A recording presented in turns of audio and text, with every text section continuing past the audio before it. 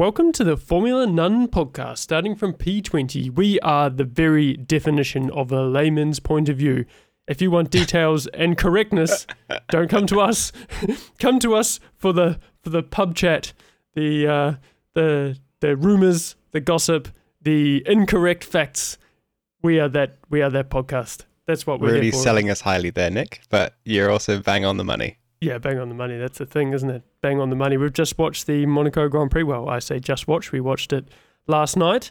Less than 24 hours ago. We did just kind of watch it.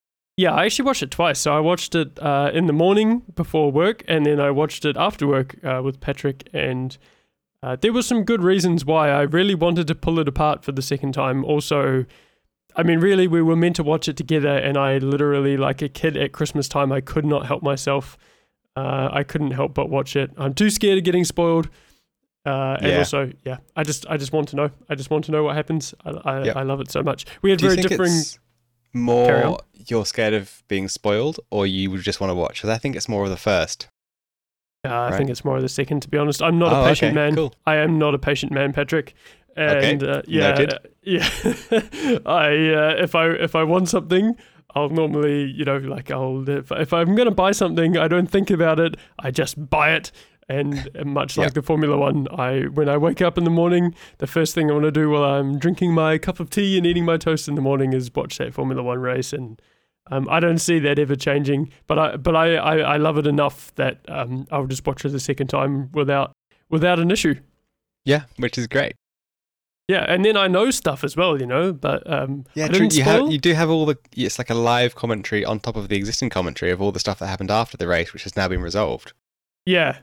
Actually, that reminds me, must not forget to discuss one of those things that happened after the race. Well, right, let's talk about it. So, let's start with qualifying. I think practice. I actually did watch some of practice, which I don't normally get time to watch practice, but I do mostly because I love practice at Monaco because I love the way the cars build up the speed throughout. Anyway, we got to qualifying, and by qualifying, I think it was fairly well settled that the Red Bull was not the fastest car this weekend. It was definitely the Ferrari. Ferrari looked better. The Red Bull just didn't look quite as comfortable, and that Perez did look to be the faster of the two Red Bull drivers, and Leclerc looked to be the faster of the two Ferrari drivers.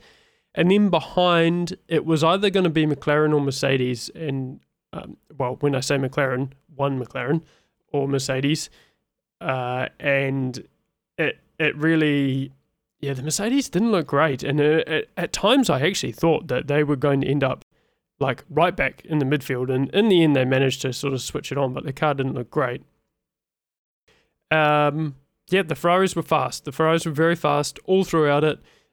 I think from the beginning, Daniel Ricciardo looked like he was in trouble, and Norris looked like that McLaren was the third fastest car, and then you had Daniel Ricciardo back in the mid-pack somehow. I think this is probably a good point to talk about Daniel Ricciardo. I can't remember if we did last race or not. We kind of mentioned him. I don't know if we dug deep into what's happening with him, but... Well, I think he's in trouble. I genuinely think he's in trouble. The number of points that he scored relative to Norris is really low. He has not looked fast at all, at any stage, really. Has he looked fast in that car? It's much the same as last year, and if he hasn't got better with new cars and another year in the team, how do they justify, like I said to you last night, and I stand by this, I think he's costing McLaren and the constructors. Now, having said that, I think they're so far behind Mercedes, maybe it doesn't matter anyway. But if there was another team closer behind them, or last year, I believe that Ricciardo cost McLaren third place against Ferrari. Yeah. And you're paying someone an awful lot of money to not perform to the level that they would expect of him. I think there's an issue there. And actually, to be honest, the team and Daniel himself have been fairly honest about those struggles. Everyone thought that he had a contract for next year. It now is starting to seem like maybe it's not quite as certain as that, but the rumour that I heard is that actually he has the option on next year, not McLaren. So McLaren have to retain him for next year, but he has an option to leave. And I don't know, maybe he'll exercise it. Or maybe that environment is just not working for him. It's probably very ego bruising. And I'm starting to wonder about Here's my theory. Daniel Ricciardo Okay, next go year on. will be driving a Haas. That's my theory. Oh, he'll replace Mick? Yes, I think so. Oh. I think so. That doesn't mean that Mick leaves. That's my thinking. I don't think there's any way that Haas give up Kevin Magnussen now. Yeah, no. And- Why would you? Yeah. And That's a silly idea. yeah, so we're very early to start silly season, but I think I don't see Daniel Ricciardo coming back from this. And Zach Brown has been making some noises about Colton Herta, who races in the IndyCar, and I think they are lining him up to fill that second McLaren seat. Now, I have for a long time said that I thought Gasly was going to take that second McLaren seat. Now I'm not so sure. Some of the noises I hear coming out, I think Colton Herta is going to be in that second seat of McLaren. If not next year, it will be the year after. Yeah. Correct me if I'm wrong, but I don't think this is similar to how Vettel and Alonso are in teams, because Ricciardo doesn't have that knowledge that's valuable to the team. Like, he's not a tutor, he's a performer, right? That's what they hired him to do. Oh, that's a really good way of putting it. Yes, I agree with that. I'd never thought about it like that, but yeah, I would 100% agree with what you're saying. He's not there to teach or, drag the team along. He isn't that person. He is a performer, as you said, and he's not performing. So, yeah. Yeah, Not off he great. goes. Yeah, Yeah, a big it's shame. rough. A Yeah. big shame. I think the Ricciardo that we saw in the mid 2010s was even further than that, was a very strong Ricciardo, and he probably would have been a championship contender, and for whatever reason this move to McLaren hasn't worked for him or the team. No. I don't genuinely believe that he is multiple tenths of a second a lap off Norris. I just don't see that, especially considering how close he ran Verstappen. He's the only teammate that really ran Verstappen close at all. And I just think he's not gelling with the car. Yeah. And again, he said, I think that he's gelling really well with the team. It's not working for him. Very sad. In my mind, I think it's sad. I was looking forward to that too. It's always better if they perform well, right? Like, we would rather they, were at the peak of their game, but you can't always be at the peak, so. No. Yeah. Anyway, so we in qualifying there was, like I said, Ferrari looked very fast. I mean, it was pretty clear, and really Leclerc was the king of the streets in my mind. And I think that Verstappen did not look as fast as Perez, really, through all the practice and most of qualifying. Yeah, Perez was gunning. Yeah, and then we had a random red flag in Q2, which I never understood. So, Oh, yeah. So what happened? I think Tsunoda gently hit the wall, and there was a few bits of debris on the track. Yes, like a But little dusting. Yeah, it was real Yeah. wet, and they red flagged it. Really strange. We Really thought at the strange. time, because we were watching this together, that a marshal may have just hit the wrong button. Oh, that's right. Right? No, We thought I they heard literally just that. pressed the red flag button, and you can't undo it. And now we're like, oh, well, I guess the session's red flagged. Yeah, once someone's pressed the button, you can't unpress the button. So Yeah, which is good that's- for safety. That's what it should do. Yeah, But- that's what I heard after the event. Very strange. Anyway, I think so. That was Q2, and then once we got into Q3, the real meat and bones of it, qualifying is so critical in Monte Carlo. We ended up with Leclerc just sitting a blistering Monte lap. Carlo? Monaco? Monte- Are they the same thing? Monte Carlo, yeah. Oh, what? Okay, What? cool. I learned Yeah. something else today. Yeah, every day is a school day, Patrick. Every day is a school day. So yeah, Leclerc Heinously was fast. setting a blistering pace, just dancing the car around. It was great to watch. And then what happened? What happened was they all did their first runs, and in my head, I was thinking, okay, first runs are done. In my mind, that's qualifying in Monaco done. Any lap you get after that, after your first run in Q3, is bonus time, and bonus time did not come because Perez hit the wall. Yes. yeah. Yeah, just before the tunnel, right? at And Porsche, then yeah. signs slid out into him because he just couldn't see. And it was so fast. Yeah. Red flagged it, and that meant none of them got to set a second lap. And let's think, who was it? Leclerc was already 4 tenths up on his already insanely fast Yeah. pace. Now anyone else could have hit the wall, and it's easy to sit here and say, well, Verstappen was on a better lap and probably would have got ahead of Perez, but he could have hit the wall as well. It does happen a lot in the second runs in the last qualifying at Monaco, because drivers know that they've got less to lose, more to gain, so they can, they tend to push really, really hard. Backtracking slightly, importantly about the Q2 red flag is how it affected the existing people on the track and then how the pit restart kicked Gasly out. That's right. That's important because red flag, pit lane start, everyone's going, but of course everyone's trying to get some clean air at the front, so waiting. And there was, I forget how long, it was like 2 minutes, I think. Yeah. And of course, if you're at the back of everyone's the pit, spread out. And, then you're going to be the last out and you don't have time to get around. And Gasly was like 1 second away from the line when the session ended.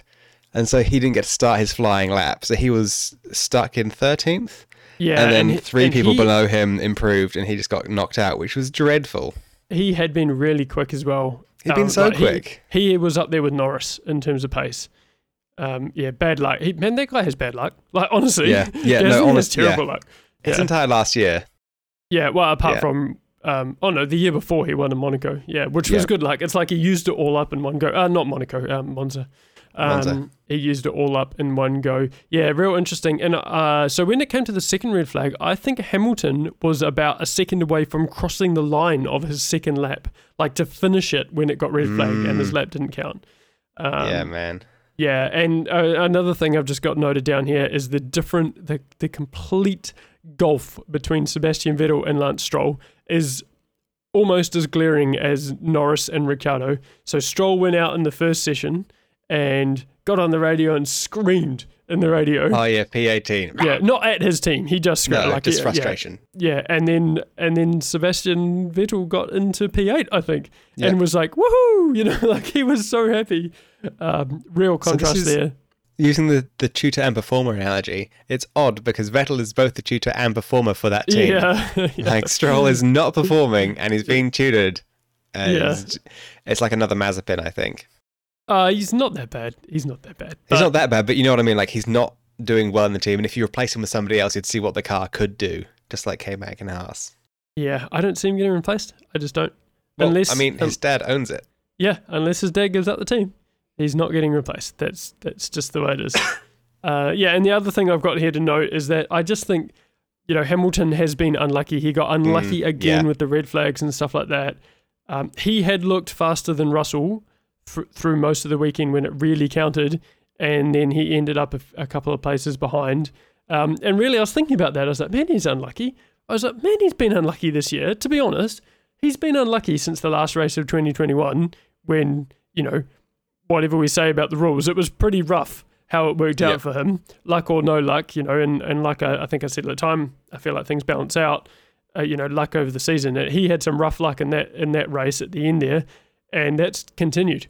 He really has not had the rub of the green when it comes to, things going your way or not going your way. They're always tipping on the not going his way this year. Well, he can go and cry in all his millions in 7 world championships. Yeah, I guess he can. Yeah. No, I mean, it's still bad. It's not he has been unlucky. It's important to consider when looking at the Hamilton versus Russell debate. Because if you just looked at the points, I think you'd say, wow, one of those drivers is doing amazingly better than the other one. And he is in the points, but I don't think necessarily he is performance-wise. He's not 30% better or however many more points he has, than Hamilton. It's just the way things have gone so far this year. So let's flick over to race day. Yeah. It rained? Wet. Yep, yeah, it rained like very close to the start of the race. Now, we did not sit and watch through the hour-long non-starter race, but my understanding is this. The race didn't start. No one got told why. It just didn't start. So there was no clear communication on why the race didn't start. And it was wet. It was very wet. But I honestly, I feel like they're leaning too far towards the safety side of things, and I think Martin Brundle said maybe, these drivers accept the risk of getting into the car. Why? I just don't get it. I don't get it. They left it way too long. I don't think it was good for the spectacle. Do you think it's because it's Monaco, though? Because it is a street track, it is already quite dangerous. So adding water on top of that doesn't make a lot of sense. I know there's accepted risk, but extending the risk further. Well, here's the thing I think, is that the fact that the drivers at the back put on the intermediate straight away and were faster, so the drivers at the back pitted, true. Good indication that it's safe. Yeah. So they did a safety car lap eventually, and actually the race had been starting for 7 minutes before they actually moved out of the pit lane. I don't know what happened there, but that cost us another maybe 6 laps of racing. Maybe 5 laps of racing at the end of the race, because the race got timed in the end. It didn't make it to the end of the laps. And when they did so, if you start behind the safety car, you have to have full wet tyres on. That's the rule. Now, the drivers who were at the back immediately put on their intermediate tyres, because once they did a lap, the race had started, they could change their tyres, and they were comfortably faster than the wet tyres. So they waited so long that the wet tyre was no longer the faster tyre. That tells me that they waited too long. Then why do you even have the wet tyre? Like, what's the point in the wet tyre if you wait so long to start the race that the intermediate tyre is the better tyre? That's a very good point. And I actually was reading today that Sebastian Vettel kind of rubbished the wet tyre and said it's not good enough. So it's too hard, so it doesn't warm up enough. And I think we kind of saw at the beginning of the race that everyone... So they didn't do a grid start. They did a safety car start, which you were very upset about. And I kind of agree as well that, again, like, they waited that long, they could have done it. But then when we saw them go down the straight the first time, there was so much spray that it was kind of like, oh, okay, well, you know, maybe I see why that happened. But they were very slow to sort of get up to speed. Everyone was like super ginger, you know, like tiptoeing around.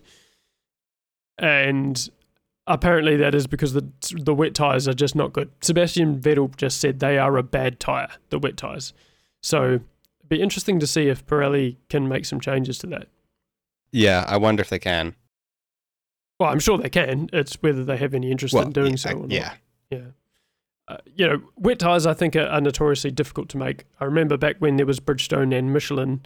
Bridgestone had a good wet tyre and a very good intermediate tyre. Michelin had a pretty good wet tyre and a garbage intermediate tyre. And as soon as the track went to intermediate conditions, the Bridgestone runners would just be like miles off in the distance. So it's obviously a bit of a fine art.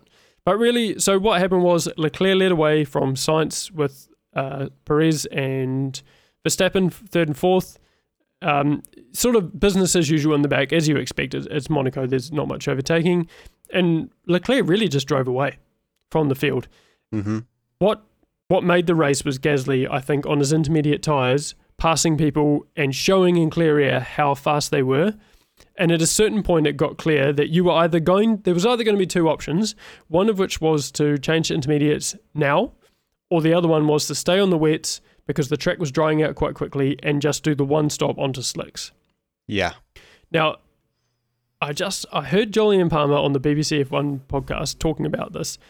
Really interesting, his analysis of where Ferrari went wrong here is that basically they missed the window to go onto intermediates, which is fair enough because you're the lead cars. You don't want to take that risk, right? So Red Bull could afford to take that risk, and they went onto the intermediates with Perez. Once Perez closed within the pit stop window of Leclerc, which he did do quite quickly on his intermediates because they were faster than the wets, Ferrari had an option to go to intermediates, should have had that option taken away from them, because all they were going to do is come out behind Perez. But for some reason, they stopped Leclerc and put him behind Perez at a track that is the most position-sensitive track. You know, it's all about track position. And I was wondering, like, why did they do that? And the conclusion that I came to is that they were more worried about Verstappen than Perez. So they were playing the game against Verstappen instead of Perez, and they accidentally ended up putting Leclerc behind Perez. So by that point, Leclerc's race was lost. Sainz was out front, and I think Jolyon Palmer said Ferrari then tried to ruin Sainz's race, and he resisted them. So they kept trying to tell him to come into the pits for intermediates, and he was like, very early on, he said, we're staying out until we go on slicks. And then they told him to come in again. He was like, no, I don't want to do that. I want to stay out. And they were like, box. And then they were like, change your minds. So he stayed out. So he was in the better position because he had not pitted and he was going to wait until he went on slicks. In the end, they brought him in and they brought Leclerc in for some odd reason on the same lap. So Leclerc had to queue up behind Sainz. Sainz came out and just did not get ahead of Perez. Now, my understanding is that he got held up by a back marker for most of his lap, and so did Leclerc. So we did not see that on TV. But no, we didn't. We did not see that. And they were considerably held up. I think Sainz said he lost 2 seconds on that lap. Now, one of those cars I found out this after the race was Alex Albon, who was on, I think, slick tyres at that point and decided he was going to ignore the blue flags because he felt like he was faster because he was on slicks, and he didn't get out of the way. He did not get a penalty for that. What? That seems like against the really regulations. Weird. The whole race was really weird. The end result was Ferrari messed up the strategy when Perez pitted for intermediates and then got within that pit window. That's when Ferrari should have made the call to leave both the cars out and wait for slicks. And instead, for God knows what reason, they took Leclerc out of the race lead. And I think Sainz might have just snatched the race lead had that not been for the back marker. But in the event, we ended up with Perez in the lead. Yeah. Now, he actually stopped before Verstappen for intermediates as well. And you know, I was sort of challenged at that time of, you know, well, Red Bull are just testing the waters, you know, they're sending him out of Max's way. And I actually felt like he got the superior strategy on the day. He did because it was better to be on intermediates. Martin Brundle has this thing, I brought it up before in this podcast. He says at all times be on the right tyre. So that means be on the right tyre for the condition, because you will very quickly make up the time loss. And I think Perez/Red Bull played a master stroke, and Ferrari were found wanting. But they were found wanting. And from there, it was Perez's race to lose. Yeah. After that, Mick Schumacher hit the wall. Oh, yes. Yes, I forgot that. I don't know how.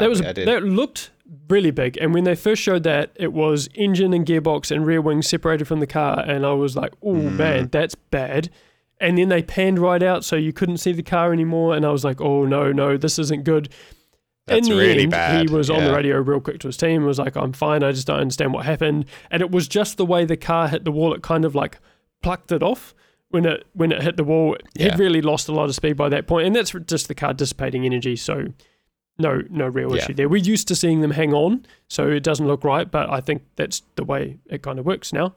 Yeah, I mean, if the car's broken and he's safe, that's a good car. Exactly, and the energy has to go somewhere, and that's how it dissipates the energy. So we had another red flag. We were behind the safety car for a few laps, and then they decided to red flag it. Again, weird. Just safety car and then a red flag. I don't think... Like, why not red flag it immediately? Yeah. It looked... Yeah. Well, they couldn't fix the barrier. I guess the barrier is Tech Pro barrier. They could fix it, but it took them a while, and they obviously decided it was easier to red flag. Again, I've seen someone point out on Twitter, and I absolutely agree with this. If Formula One's going to be using the red flag all the time, which they seem much more keen to do, fair enough, safety. We need a faster restart procedure. You can't be red flagging the race and then they have to give a 10 minutes notice to start again. That's silly. It's true. You know, they don't put fuel in the cars. They don't do anything like that. They go again. So, yeah, I think they need to really, really tighten up on that procedure because, again, we're losing time in the race. In an already timed race. Yeah, exactly. So once the race starts, you have a maximum of 2 hours to complete the race. As I discussed, that came about from a race in, I think, 2011 in Canada. Is it Canada? Yeah. 4 hours and 40 minutes or something like that. Gee. And they changed it. It was test match special kind of stuff. Anyway, in the intervening period, the cars all changed onto slicks, and the order obviously didn't change. They decided to do a rolling start again instead of a grid start, which is the normal procedure. I don't know. know. And they said it was dry, but then they didn't turn the DRS on either. So I don't know. They said conditions are dry, but they did a rolling start and didn't put the DRS on. I don't understand it. There's no real reason or logic behind that. The only thing I can think of is that it's a new race director. I actually want to talk about that a little bit once we're done talking about the race. So what we saw was this bizarre thing where you had... Oh, also, in intervening period, we haven't mentioned Russell in all this. In the switch from wet to dry tyres, Russell got ahead of Norris. Now, he did that by doing the Sainz thing, and he didn't actually pit for inters. Yes. Yeah. Yes. He managed to get ahead of Norris with well played strategy, I think, because I felt like potentially the McLaren was faster maybe that didn't kind of bear out in the race, but they were very even on pace and Norris was ahead. Anyway, we ended up with 6 cars out front, so the 2 Red Bulls, 2 Ferraris, So weird. 1 McLaren and 1 Mercedes. Then Alonso, whose team told him, take it easy, he was on medium tyres with a lot of laps to go. And at Monaco, you can't pass. So he was driving like 2 seconds or so a lap off the pace. Off the pace. Yeah, and just holding the entire rest of the field up behind him, including Hamilton, who was like, man, why is this guy going so slow? And they're like, well, he's been told to manage his pace. So he did that, and you got this, there's a glorious picture floating around of the track map with the little dots on it for cars. Half. And they are like half is in one. And this is only like 10 laps or so after the red flag. They're like split halfway across the racetrack. It's amazing. Perfect, yeah. Anyway, after a while, Alonso decides to just get on with it. And then he just drops Hamilton. He goes. Yep. So he goes, and never offers any good explanation to what he was doing other than protecting his tyres, which he did a good job of. And my theory was he knew he wasn't going to pass Norris. So may as well protect the tyres. He had to ensure that he didn't lose any more positions. Yeah. Which might have happened if he'd cooked his tyres. So he just decided to hold off until he had enough left in his tyres to get to the end of the race, and then he just went for it again. Yep. Really, really strange. And Hamilton could not get past him. Oh, and Hamilton and Ocon had a coming together as well. Yeah. Resulted in Ocon getting a 5-second penalty. So I think in the end, the team actually came on the radio to Alonso and said, hey, because you backed everyone up, Alonso's 5-second penalty is going to cost him places. Yeah, because he can't get ahead 5 seconds of the previous person. So that's when Alonso dropped it. Yeah. But even then, he couldn't make up the pace because everyone just sped up together. Yeah, right? So everyone sped up together, and then Hamilton appeared to slow down, or I don't know if he slowed down or his tyres were a bit cooked as well. Hard to tell. But he ended up holding up, this is my conspiracy theory for the weekend, Go on. ended up holding up Ocon, so Ocon lost his places. So I don't know if it was deliberate after they come together. If it's deliberate, it's a great play. Excellent psychological warfare. I hope it was deliberate because it's bloody awesome if it is. But yeah, he basically backed up the rest of the field again to Ocon, and Ocon didn't get in the points. So yeah, we ended up with a really close race at the end, Perez, I think the top 4 were all within 2 seconds. Yeah. And Sainz tried to get past Perez, almost dropped it at one stage. I can't remember when that was on the main straight, ended up almost like it felt like he was pointing 90 degrees at the wall and saved it. Oh, and so did, who was it? Oh, Guan Yu Zhou. Yeah, Guan Yu Zhou did a full-on slide halfway around. Fully sideways. He was trying to overtake. Towards the Villeneuve chicane, wasn't it? Yeah. He was trying to overtake, and he closed up a bit fast, and he got sideways, and then he came on the radio and said, I'm going to need some new pants after that, which I thought was pretty funny. So, yeah, end of it. Perez won the race. Very emotional win for him. I said to you that I think Monaco is the race that every driver wants to win. Yes. It's probably either their home race and then Monaco, or Monaco and then their home race are the other two that they really want to win. So it was great for him to see. Becomes the most successful ever Mexican Formula One driver with the 3rd win there, beating, I think it's Pedro Rodriguez, who raced in the late 60s, early 70s, won 2 races. And what did I say at the time? How must it feel having been nowhere 2 years ago, looking like he was out when Racing Point were turning into whatever they are, Aston Martin. Force Point India? Whatever they were. Point, yes. And they booted him out to make way for Sebastian Vettel while keeping Stroll. He looked like he was out F1 to being a 3-time racer and a pole sitter, and he is only, I think, 14 points away from the championship lead. Really? He is very close. That's crazy. Almost, he's within, I think, 6 points of, I think it's 6 points away or 5 points away or something from Leclerc, and then 14 points, I think it's 14 behind Verstappen. It also feels like just desserts given that he was asked to give it up last time. Yeah, though I don't think he was going to win that race anyway, but it probably feels really bloody good for him. Oh yeah, you'd feel vindicated. Yeah, the only way he was going to win this race is he was lucky that Sainz was between himself and Verstappen. For sure. If it was just, yeah. Yeah, although having said that, I don't know if the team would have asked him to swap. I don't think they would have. I think that was a different circumstance in Spain. I don't think they would have asked to swap him. Yeah. Those final 10 minutes in Monaco were the most exciting of the race for me, I will say. Yeah, you did not love it, did you? I did not love it. I know it's a classic race, but because it was so... the qualifying was amazing. I love the qualifying. And then I love the final 10 minutes of the race when it's possible things could go wrong. and the intervening time was just interesting small tidbits, I guess, of like, Mick crashing, Guan Yu sliding, Alonso going slow, the fight between Ocon and Hamilton, Ocon. So those are small things, but not the race as a whole. That's I voiced my trepidation in the last podcast when you said you were so excited. This is what I was concerned about. It's not to everyone to love. I mean, qualifying, you have to consider qualifying being part of the race and how important it is, I think. But yeah, I understand it. It has its jeopardy. That's the thing with Monaco, is it has a lot of jeopardy in terms of one mistake can be it, and it can flip the race on its head. But conversely, you can be a lot slower and no one can pass you, aka Alonso. Yeah. He is a meme king. Yeah. He really is. I said last last race that I thought this was a Ferrari win. They blew it. It should have been a Ferrari 1-2, and they managed to blow it.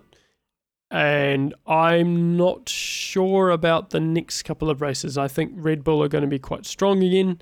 It's a bit hard to say, but yeah. So just briefly, I just want to touch on the race direction. What's your rating out of 10 so far this year for race direction? What do you mean race direction? Race direction, the red flags, the safety cars, the all that stuff. The race, the FIA's enforcement of the regulations during the race weekend. Like 7, I think. 7. That I feel like that's generous. 7 being good. Well, yeah. I'm thinking they've been quite consistent in it. Like I kind of know what to expect from each race, and they're keeping, I think, a pretty good handle on being consistent with violations and like track limits and deleting times and such. Why? You think they're much less?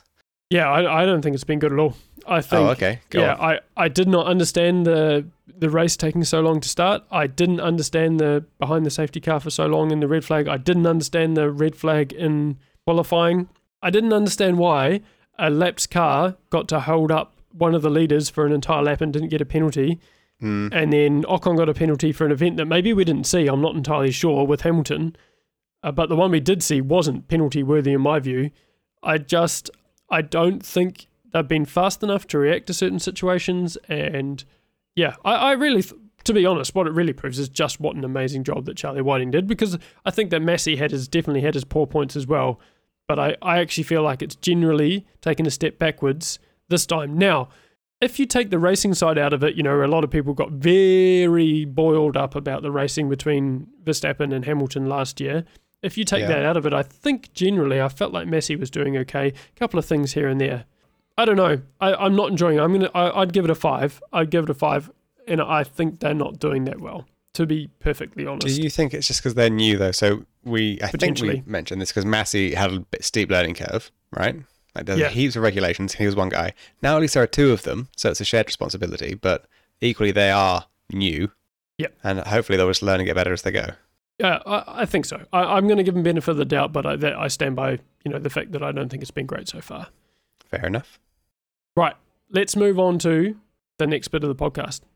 I don't know what's coming. You've got some stuff hidden here. Are we doing data, or are we going to do question time again? Because I enjoyed question time last weekend, so we're repeating that again. Last weekend, last podcast, whatever. Well, let's do data then, because it might be less enjoyable, but I think it's still going to be good. Oh, I love data.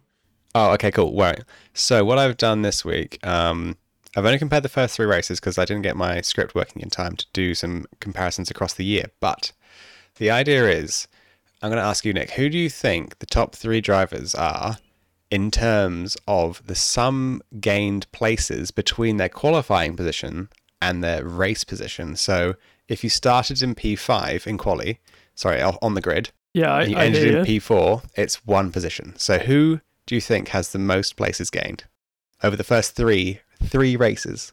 The first 3? So that's Bahrain, Saudi Arabia, and Australia.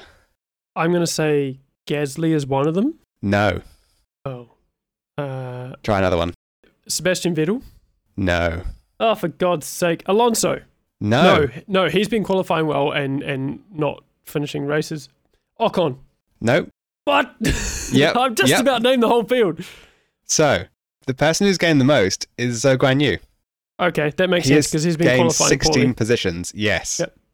The next one, joint second, is K-Mag. Alex Albon? No, Yuki Tsunoda. Yeah, And then wow. after that is my boy George Russell with 9. And that's just incremental increases from him from qualifying upwards. Now, But that it's- Russell stat is pretty amazing because he's been qualifying quite well. Yeah, he's been consistently working his way up. To be fair, Hamilton is on 8, so he's only one behind Russell in the first 3 races. Right. But I did want to ask you how I calculate these, because I have been just ignoring DNFs. So if you DNF, I don't count that as a lost position. But then should I just throw away the race? I don't know what's fairest to the driver, because either you could lose all your your starting position, but I'm just saying there's no change. So you saying that you come up, I don't know, let's say you start at the back and you get to the front and then you DNF. You're Yep. calling that 20 positions regardless of DNF? No, I'm calling that 0. You did nothing that race. Yeah, well, that's fair because I think Cool. you should take it from race start to race end, right? Yep, cool. I agree. And if you DNF, then you're finishing in 20th place or whatever, yeah. Okay, Harsh. and then the Because flip. you're not calling it overtakes, right? You're calling No. it qualifying position Positions. to race finishing position. Yes. Yeah, which is different. Yeah. The flip is, and you'll get this probably in one, is who are the drivers who've lost the most places? Lost the most. hmm You say I'll get this in one, but I don't know about that. Oh, Fernando Alonso. He's on 0. Yeah.